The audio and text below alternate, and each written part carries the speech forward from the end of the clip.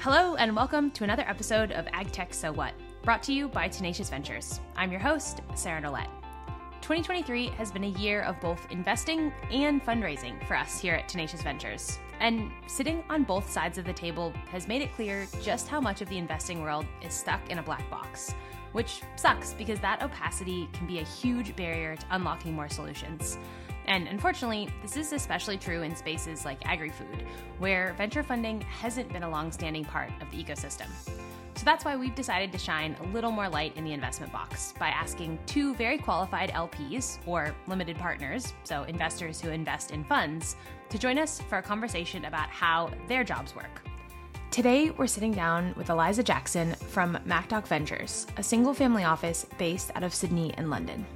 MacDoc is interested in B2B SaaS plays in a number of verticals, including ag, where Eliza has conviction that problems from sustainability to food waste can be addressed with software.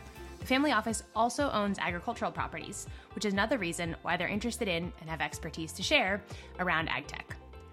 We're also joined by Sarah Ballowiter from Builders Vision, which is Lucas Walton's venture platform, a group particularly focused on allocating capital to climate solutions, specifically in sustainable food and ag, renewable energy, and oceans. Sarah runs the Impact First Food and Ag portfolio, which is focused on supporting the adoption of technology to advance sustainability goals, and tech is a critical aspect.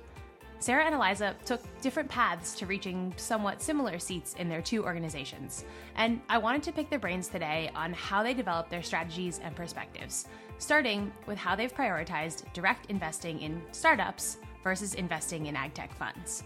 Here's Sarah. For our Impact First Food and Ag portfolio, we are very intentional about how we think about allocating to funds versus directs and where we think it's best appropriate to allocate to expert GPs. For us, we really focus on this system friction approach. And so if we're investing directly into a portfolio company, either with an equity check or a debt facility, there has to be a clear, compelling rationale of how they are alleviating a system friction rather than maybe a hard tech or just ag tech in general. And where there is a more generalist approach, we lean into our fund managers to provide that expertise. And so for us, it's really trying to get really nuanced on what are we trying to achieve in the marketplace that helps move the needle to the transition to sustainable practices on farm. What's an example of that kind of system friction? I don't know how you think about it, if there's thematics or just maybe an example of that. And then if there's a company that you can talk about that kind of brings that to life.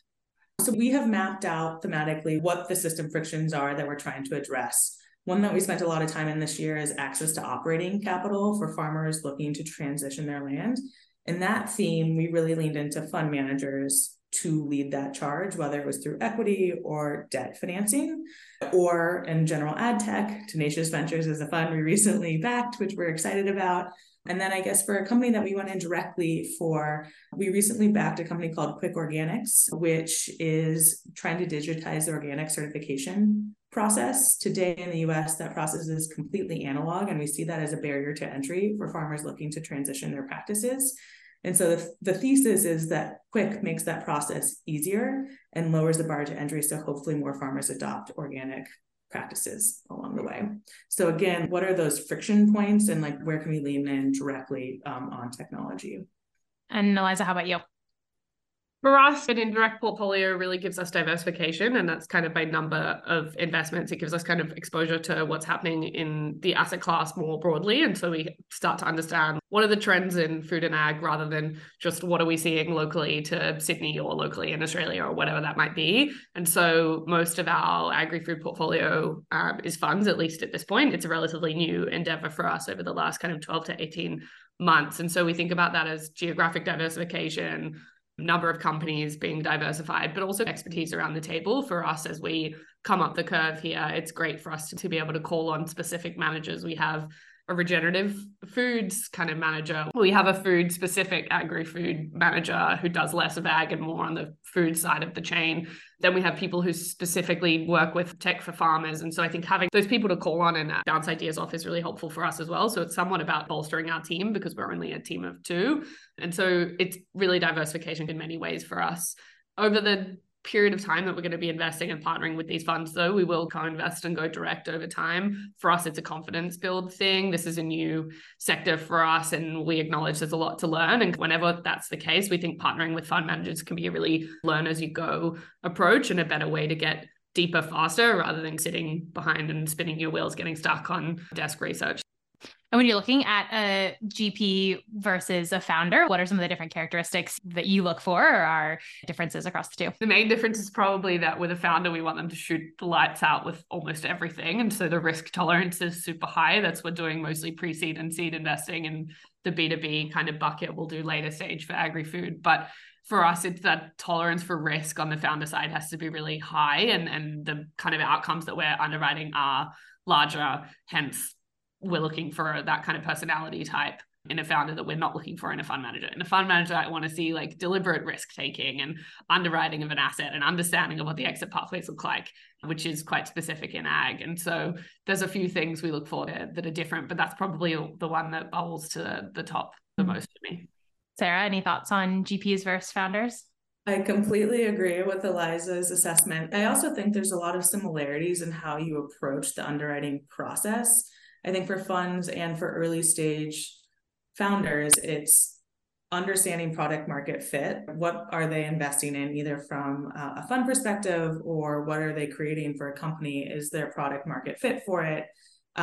Do they have the right team to execute on the strategy and the networks to execute on the strategy? And then is there that chemistry amongst the team and that trusting relationship? And so it's interesting. I think an early stage venture versus like private equity, which is a totally different ballgame, it has a lot of similarities. And that was surprising to me as I transitioned more into direct investing from the fund space, that it's really team evaluation and skill. Do we fundamentally believe and have trust that both the entrepreneur and fund manager can execute on what they're telling us their goals are? I would say our experience is that some investors, but not all, ask us things like, how did you and Matthew meet? And have you gotten in a fight? And what are your values? And things like that we think are so critical. Like, we spent so much time on that because it's multiple 10-year journeys. And that's what we ask our founders. And that's just so core to us. And there's a pretty high correlation between people who spend time with us on that versus people who are like, give me the financial statements of the companies from the last 2 quarters. And that's also super important. It's not that finances aren't important, but what are you really assessing? I think we probably pushed you on this too, Sarah. Every fund we invest in, and this is probably from a legacy of investing in founders, but we try and understand what's the 5-10 year view. What do you want to build here? I mean, every great founder that we back, I think, has a vision that kind of grows over time with success. They feel more confident to tackle a bigger problem and a bigger problem. The problem never gets smaller, it always gets bigger. And I think it's the same for fund managers. If you've had success in your region, are you going to go broader, or are you going to go bigger, or is the ambition to stay the same? And that's fine too. But for us, it's important to understand that. And we often get feedback that no one asks that question. And I think we're a GP before we're an LP, and that's why we ask that question. It's like a very long-term relationship. At minimum, it's 10 years. And do you really like each other? Do you want to be in business together for that long? It's something that we have to get comfortable with. Especially for Matthew and I, just different stages of life, different genders, different nationalities. I'm surprised why more people don't ask that, because we're not a typical founding partnership, which is interesting. The other one is that vision question. I would say less than 10% of LPs ask us, what's your vision for the firm? And it's always shocking to me. Maybe it's like, we're coming to this fund, and so we want you to only focus on this fund. But it seems pretty straightforward that we're not only going to manage one fund because we've got a vision for the space. And at least for us, it's an intervention in agri-food to deliver climate impact. And so that's so core to how we think. But what else do you guys look for in an AgTech fund? It sounded like, from what you said, Eliza, there's a kind of software angle. There's definitely a returns angle, geographic diversification. Does sustainability play a role? Does the operating farmland assets you have play a role? Is there a strategic piece? How do you think about those angles? For us, we're really thinking about it from a portfolio construction lens. We're trying to get a number of different kind of exposures that we wouldn't be able to do ourselves. And to some extent, it's less about sustainability for us, and that might be an unpopular answer. It's actually about trying to understand what's going to drive us forward and what forward looks like. And we've just been to RFSI in Denver with Sarah, but that's one piece of it. And it's important to us that we have that represented, and we're investors in Trailhead, and we think they're excellent in that space. And so for us, we're actually financial return driven before we're impact driven. Impact is part of it, but for us, I think the impact is not us trying to define directionally, where is AgTech headed? We're one small player in this space, but it's trying to direct capital to solutions that we think are going to drive us to a place where we want to go. And so I think it's probably a nuanced view on impact from us. It's not impact first, return second. It's returns first. We think this is a really important part of the society we live in, and there's big pools of capital and pools of value that are sitting underneath it, and that's what we're trying to attack, and then acknowledging that there are better ways of doing things that we're not currently doing now. So it's important to us to understand how our managers think about impact, how they're working with their companies. We actually were just in an LP day where this caused a bit of friction, where the impact first LPs, they hated an investment, and the financial investors love this investment. It's 2 years old and it'll generate $10 million in revenue next year. It's like in AgTech, I think that's amazing. And the impact investors think it's targeting the whole system, people who are doing things right, i.e. regeneratively in this investor's mind, and also people who aren't. And for me, that's great. It's encourage behavior that you want and make financial incentives to change behavior. And if some people benefit from that who are not transitioning to more sustainable practices, if the goal is to get there and this is one small piece of the puzzle, I think that's great. I probably haven't explained that very well, but I think sometimes those two things can come and butt heads. But I think as a financial investor, you take a more system-based approach of, can we incentivize behavior, albeit small, that's better than nothing directionally of where we want to head. We come at that from a different angle where we are impact first investors in this very specific portfolio. For us, that first filter is, do we see fundamental sustainability impact aligned? How does the fund manager or the technology fit into like our vision of systems change? But then I think in order to move forward with the investment, we have to fundamentally believe that there is room for scale and that there is a strong case for financial return. And so it's not that we're making investments intentionally concessionary, although there are times that we do. I don't think AgTech or venture investing is a space where we actively choose to do that. But understanding the potential for scale and where catalytic capital, like this pool of capital, can come in and either be an anchor investor in a fund or an early check in a pre-seed company, and kind of that unlocking piece of it is what we think a lot about, because ultimately we're trying to influence a shift in the market. And agree with you, Eliza, to have systems change, you have to have institutional investors who are willing to come to the table later, and making sure that we have clear line of sight for our early participation. What does that mean for the market? And we think AgTech is a really interesting place for that to participate. And similar to MapDoc, really like that diversification angle. I think where we think a lot about as we're evaluating venture funds is how the fund manager is proposing using the venture funds, the appropriate source of capital for some of these hard tech investments. And do we believe that there's going to be venture-like returns at the end of the day? And so that's where we spend a lot of time. Understanding portfolio construction is really important, acknowledging that there's going to be some winners and there's going to be some losers, but what are those intentional bets that the fund manager is taking, and how are they thinking about how the companies that they're investing in are tackling key sustainability issues? And then how do you build the portfolio around it to drive ultimately financial returns? I don't mean to disregard the impact side. I think for us, what's most powerful is where you can encourage people to change their behavior based on something that's going to generate them greater bottom line or increase profitability. And whether, for example, that might be changing your practices to become more resilient so that your soil can hold more organic matter in it to then be more profitable in a down season. Like whatever that looks like, I think for us, where there's like a lever of profitability or revenue or cost cutting for the farmer or the manufacturer or the processor or whatever part of the chain you're targeting, I think for us, that's really powerful, and that's where we'll create scaled change. And so that's what we're most excited about and what we try and look for, that our managers are looking for. Tell me about observations from, especially for you, Eliza, but I think, Sarah, you'd have them too, AgTech versus other sectors. Are you looking for the same kinds of returns? Do you think the exit pathways are the same? And are GPs pitching the same exit pathways? Is it like IPOs and it's going to look like software, or do you see differences there in different parts of the value chain?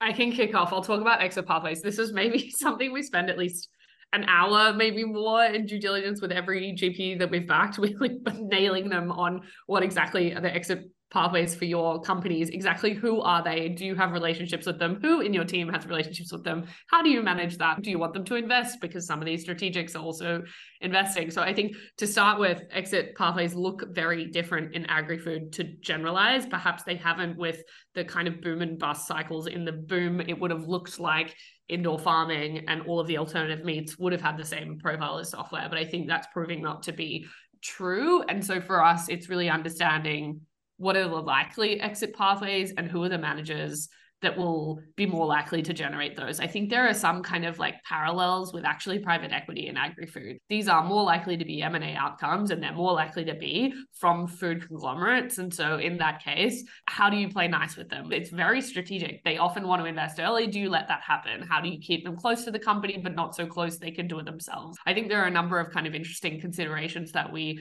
try and walk through with some of our GPs, but the main thing is the exit pathways don't look the same. And so if you as a GP can't acknowledge that with me and you're going to tell me it's a NASDAQ IPO for all of your companies, like then it's probably not a fit. It's just not what we believe will be the case. And we don't have enough evidence to support that argument. And so for us, it's looking for people who are really close with the potential acquirers, whether that be from past relationships or sometimes it's from an advisory board of people who are very close to the firm who have worked at these places or know the senior people there. And so for us, the exit pathways aren't the same. And I think probably also the time horizon is not going to be the same, but this is a TBC.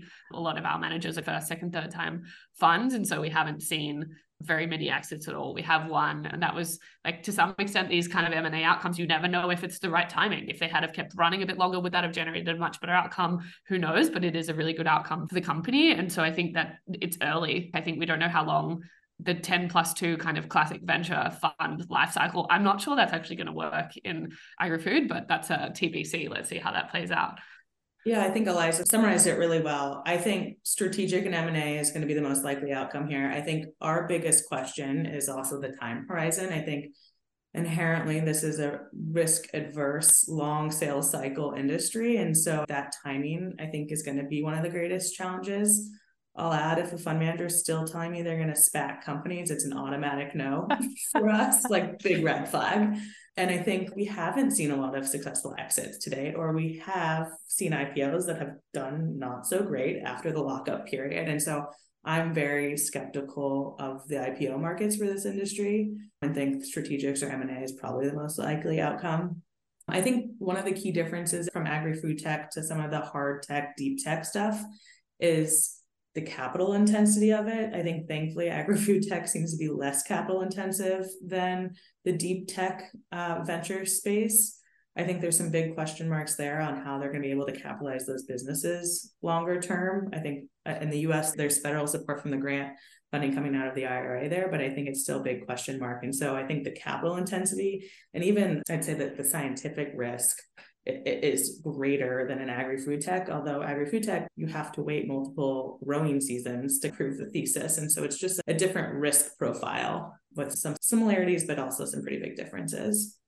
I like that you guys are owning and want GPs to own the exit strategy path. It's definitely something we felt nervous about in Fund 1. Oh, how much should we own? That really is a big part of our thesis. And it's not the only one. There's definitely category creation plays and paths to 100 million in revenue. And it could be a NASDAQ IPO, but how do we think about the different cases for underwriting and what's that going to look like? One of the questions that can lead to is, in terms of portfolio construction, is it going to be power law? And if you're sitting there raising a fund being like, it's not going to be power law and we're a venture fund because we're going to have a kind of thicker middle, how confidently to own that territory? What's your sense of what GPs are saying and what you guys are buying in terms of that answer? It's a really good question. The power law one is probably the hardest question to answer. I think we don't have enough kind of inputs. This is, as I said, a relatively new kind of segment of venture. And so I think for us, it's more about acknowledging the unknowns. Like I'd rather a GP have a kind of in-depth conversation with me where I walk away and go, yeah, that was really thoughtful, or we don't know that piece of the puzzle yet, than GPs brush it under the rug. Of course, this is a traditional venture asset class and we'll have the same structured portfolio. If you take for granted, kind of work through the assumptions that if most M&A outcomes are going to be 1 to 300 mil, then what does the portfolio look like at scale? And then I think there's probably, depending on the stage that you invest, the downside risk looks a little different as well. Like you maybe don't have 15 zeros because these companies have strategic value for somebody. And so again, for me, it comes back to when you underwrite it, do you know at that time who the prospective acquirers or strategic interest might be, and how do you engage with that on an ongoing basis? I think if you mitigate the downside, then maybe somewhere returns don't look wildly different, but I don't know. It's all a bit unknown. Sarah, what do you think? No, I completely agree. I think it's making sure that your GP have realistic expectations and are going in eyes wide open rather than completely optimistic. And then I think, to your point, Eliza, it's really getting comfortable with their networks and making sure that they're connected to the right folks to help facilitate those conversations from the very beginning is a really important piece. And I agree with your earlier point that like having strategics involved from the beginning is like a very fine line to walk, but it's really important to ultimately successful outcomes as well. I would love to get into some nitty gritty of how it works to raise a fund from LPs. So tell me, what's your due diligence process? Like roughly how long does it take? Who makes the decisions? If I was qualifying you as an investor and trying to understand how do you make decisions? What does it look like? Give me that overview. So I will stipulate that we are in our pilot year of this particular Impact First food and ag portfolio. And so I think our process has evolved over time, Sarah, and hopefully has sped up in some ways as we figured out our thesis. So we have a very standard institutional process now of how we evaluate it. The other thing that we do is we run our endowment, which is very institutional. So we've taken a lot of those best practices for underwriting our fund investments. So we have a two-step investment process. The first is we socialize the idea with our investment committee. Typically, we source and we evaluate either a pitch deck and decide if we want to take an intro call with the fund manager and how it fits into our thesis. If the intro call goes well, we'll move forward with diligence, kind of lighter diligence to bring it to our IC1, which again is socializing the idea with the committee. If we get the green light from them, then we will kick off full-blown due diligence. Really, we have a standard DDQ framework that we have to answer for any investment opportunity that we look at that evaluates both the impact and financial return. We then write a very long investment memo. It's about 20 pages long, and then we present it for IC2 for final decision making. And from there, assuming it gets green lighted, we will do a legal review, which takes a couple of weeks, negotiate terms, background checks, all that good operational due diligence stuff. And then we'll fund or close on the investment and fund. I think the fastest we can get through diligence from like intro to you are getting your check is probably a quarter because we hold these monthly ICs. And I think in a best case scenario, it's a quarter. It definitely bleeds longer than that just because we have to get comfortable with each opportunity. And then the last thing I'll add is we often like to do site visits too. Easier when they're closer geographically for us than Australia. But for us, it's really important to try to get in the room with folks to get that dynamic. And it's something I think that we've adjusted our process during COVID, but still fundamentally believe that getting face time with our partners is really important. So we try to do that. Particularly if there are physical assets involved, really getting on the ground and seeing those assets is really important. Eliza, how about you? What's the process look like with MacTalk? So similarly, in pilot year, I think is a good way to describe where we're at. Although, Sarah, your pilot year has been massive. Congratulations. We are, as I said, a team of two. And so it's slightly lighter weight for us, just from a capacity perspective. So we take a 45-minute intro call. We try to make that with all GPs. Most funds don't do that. And I really think it's a terrible thing. Putting one partner in front of a team to make one first impression that you only get once, it's just a real waste of time, I think. I understand fundraising is hard, but use the opportunities that you have to convert. And so where there's everybody's on the first call, that's much easier for us. It speeds up our process. If not, then that's step two. And then we go into data room, classic, similarly fill out a due diligence questionnaire, except we only have one IC. And that's really after my colleague and I are both at kind of conviction. It's really just making sure we haven't missed anything and that we're filling a strategic need. And this is probably an aside, but I think interesting.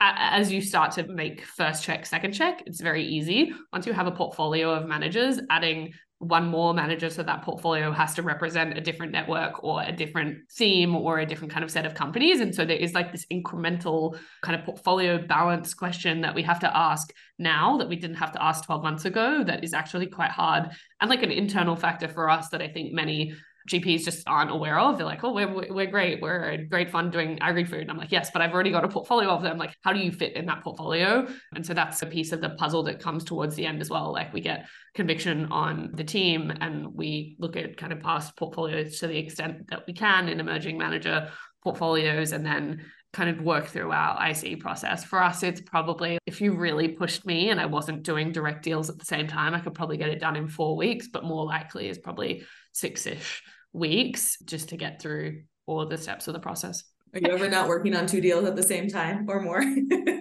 This is the like hardest part for ag managers when they deal with me is I have to prioritize direct deals, right? They have a finite time horizon. You're competing with other people. It rises to the top of my pile. And then I'm like, oh, I'll just go on next close or I'll just do it next week. Oh, it's a really hard juggle. In other words, managers have to be persistent with me as I'm like trying to juggle priorities.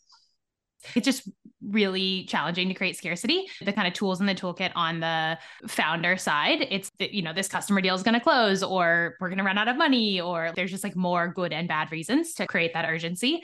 Is there anything that works for you guys that you've seen fund managers do to create urgency or get you guys to move faster, prioritize more, help more? I think for us, it's with the emerging manager piece, it's honesty. If we're getting to first close, tell me why it matters if I'm part of this first close, because if you don't tell me why it matters, you're just not going to rise in my priority list. It's really just a relationship driven thing, which is again much harder than a founder who can say, I've got a term sheet, move now or you're going to be left behind. I think some funds try to use close dates, and I don't love it when people say, oh, it's one and done close, or like often it's not, or like when they overstate where they're at relative to their fundraise. That also doesn't work. And you back solve this stuff with reference calls and it just doesn't work well. So for me, it's really just the only tool you have is honesty. And we're an emerging manager. Like, we're very comfortable supporting emerging managers. We understand the problems of getting to first close. We know like roughly where you want to sit of first close as a percentage of total. Like, these are things that we know and we're happy to talk through with our managers, but not many people do that. I think you don't want to show weakness to LPs, or at least that's the perception. But I think ultimately it's a partnership and we should be trying to help each other. So that's really it for me. We think about it similarly. It's because we also have an emerging manager program and really want to be catalytic with this portfolio. And so having that honest conversation of how our check can help that manager achieve something or be catalytic to bring in other investors will help prioritize the fund in our pipeline. At the end of the day, we're also a very lean team, so we're often triaging and trying to constantly reshift priorities depending on timing needs. So having that open, honest conversation is super important to us. And similarly to Eliza, not being honest or like pushing weird deadlines doesn't help the case. And I think it like builds distrust of what else are you telling me that might not be true. I think it sounds so silly. It sounds like so trite, but you'd be shocked how often this happens. We're closing tomorrow. Are you in or you're out? You're like, no, can't get there. Sorry. And oftentimes they don't close, which is fun to see. But I think the other thing, because we are really supportive of emerging managers, a tactic that doesn't really work for us is offering fee reductions for us. It's great and it argues against ourselves, but like we really want to see our emerging managers set up for success. And so while we appreciate the generous offer, like we want to make sure that managers are properly incentivized and are able to survive off management fees. And so for us, we often get, do you want a management fee reduction or even a GP stake? And neither are really attractive offers to us to get us move faster. How do you think about that for founders? We, like it or hate it, believe they have to be good at fundraising, because if they are not good at fundraising, then they don't give themselves the opportunity to continue to build their amazing technology and team and impact and returns. Do you think that fund managers need to be good at raising? And I found that it seems like VCs are more willing to help founders raise, but after the first round, because the first round you're still figuring out, is this a good investment? But then once you're in the tent, you're like all hands on deck. Whereas LPs, it's been pretty variable in who's willing to roll up their sleeves and why. And I wonder if it's because they are nervous that we're not good at fundraising, or it's just not part of the playbook, or they're busy or whatever. What do you guys think? Do GPs need to be good at raising? Is that something you assess for? I do think it's important that GPs are good at fundraising, but I think first-time funds or second-time funds are really, really hard. And we acknowledge that as a dynamic. And so I think as long as we see the GPs kind of pounding the pavement, doing everything they can to fundraise, we're happy to step in and be catalytic if we've gained conviction and committed to the fund and trying to be a good partner to them. That's been our approach, and we do as much as our time allows us to do. But I think there have been instances where we've seen GPs who it's clear that they're actively not good at fundraising, and that has come out through the diligence process, and we've put pencils down because of that observation. So I have a portfolio of like generalist seed stage managers in the US. I've seen some terrible fundraisers who have lasted a very long time based on performance. And they obviously have some good relationships because they continue to fundraise. But I think it's important to make the point, like, fundraising does not equal making good investments. I think for a founder, the argument is, to me, much stronger. You can fundraise well, you can tell your story well, you can hire well. There's many more pieces to the founder puzzle than I think to the LP GP puzzle. So for me, sure, founder 100% you need to be good at it. If I'm being a little bit controversial, I'm not sure you need to be great at it from a fund manager perspective. For me, though, I have put pens down at somebody who's terrible at fundraising, who just wouldn't answer a single one of my questions. We spent a 45-minute intro call. I asked a question. He said, that's a bad question, and answered a question that he wanted to ask. Like, terrible. Like, for me, it's a relationship manner. Like, it's a game of relationships. And if I can't engage with you for 45 minutes without pulling my hair out, then you're not just a bad fundraiser. We're not a fit for you. So I think there's like many kind of pieces of the puzzle, and I can think of some VC funds that are excellent at fundraising whose returns are subpar, and then the opposite can also be true, and I don't think either one necessarily guarantees success. And I think that somewhat gives me an existential crisis about venture capital, but that's probably a topic for a whole other conversation. I think the answer is like, ultimately they should be good at it, but not everybody is, and to me, more important is the relationship you build. Obviously, impact and returns in whatever order are key. What else is in the top 5 that you look for, like quality of communications and reporting, or portfolio construction, or co-investment opportunities, or what else makes the list? And is there anything that maybe GPs don't think makes the list, but that often does?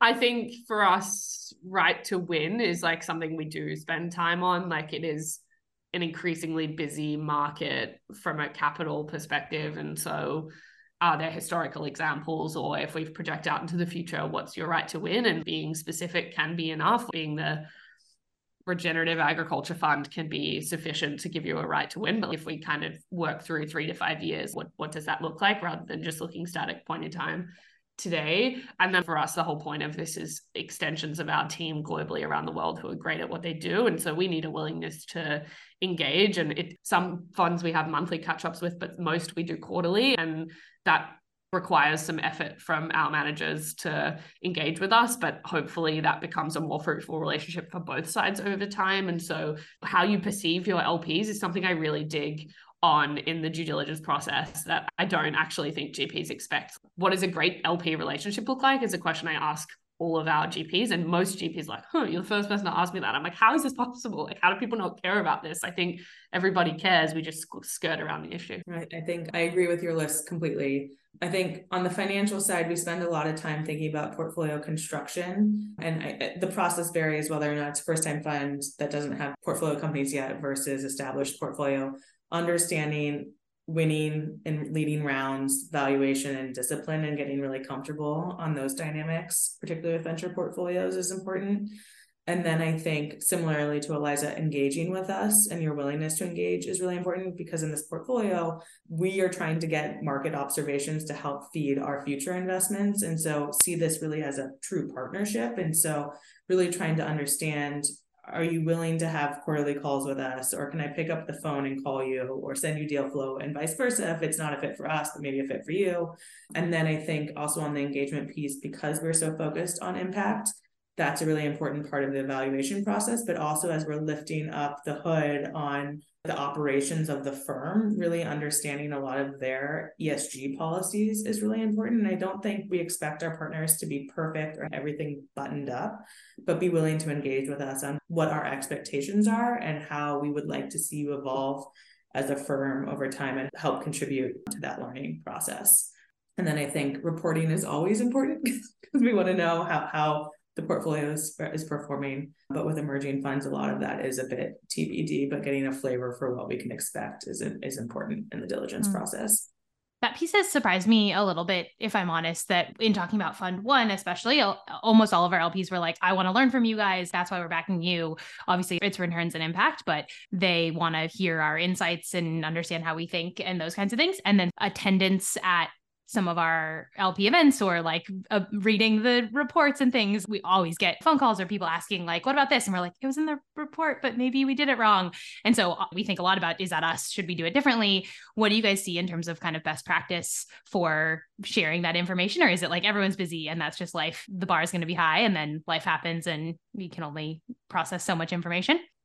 So I think The best I've seen it done is a fund manager who holds a quarterly LP update call, and hopefully that limits the number of calls the GP has to make with individual LPs. And they do a market update, what's been happening in the portfolio, what are some things they're excited about. And I think it was just like a really neat way. And they send the quarterly letter out ahead of time and the report, and then it's a dedicated time to get eyeballs on the report, and hopefully limit some of that frustration from the GP perspective of, we are giving you this information, but it's like the live voiceover and an opportunity to have some Q&A without having individual calls with all of your LPs. So I've really appreciated that GP's approach to communication.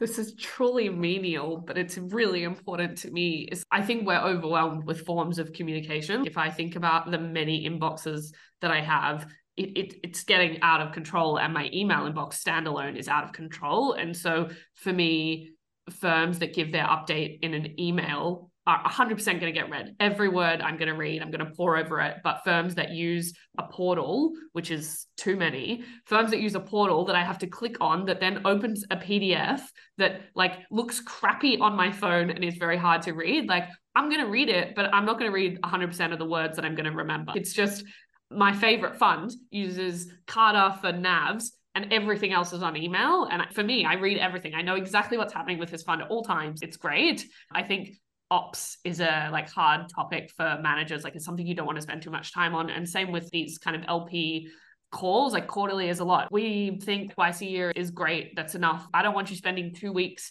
prepping for an LP call if you're going to do that 4 times a year. Like, for me, it's a time thing that like I might want something different to the person next to me. And so how productive is it to get everybody on the call listening to something that maybe not everybody is interested in? But I do think there's something to be said for putting words in an email or in someone's preferred format. And I just think as a society, we're not there yet. Like, someone likes to be called, someone likes to be texted, someone likes to be WhatsApped, someone likes to be emailed. I just wish we'd optimize this a little bit better for like flow of information, but that's probably a more macro problem too. Any last advice for GPs, whether they come flooding into your inbox after this podcast or just generally approaching you? Top tip to finish? It's the same as founders. Like, a warm intro is going to do you wonders. And even funds that we've said no to, I would rather read them introducing me to somebody than a cold reach out. And I know that's hard. It's the same as founders. Everybody hates this advice, but I think it's like, how do you rise to the top of the inbox? Either you're super relevant or you can find a relevant connection. And for me, that relevant connection is broad. I'm not trying to be hard to approach. I'm honestly just trying to get you prioritized ahead of whatever else I have to do that day, because I'm spinning US generalist, US agri-food, global agri-food, Aussie, New Zealand directs. Like, there's a lot going on. And so to rise to the top, cut through the noise, there's really only one way.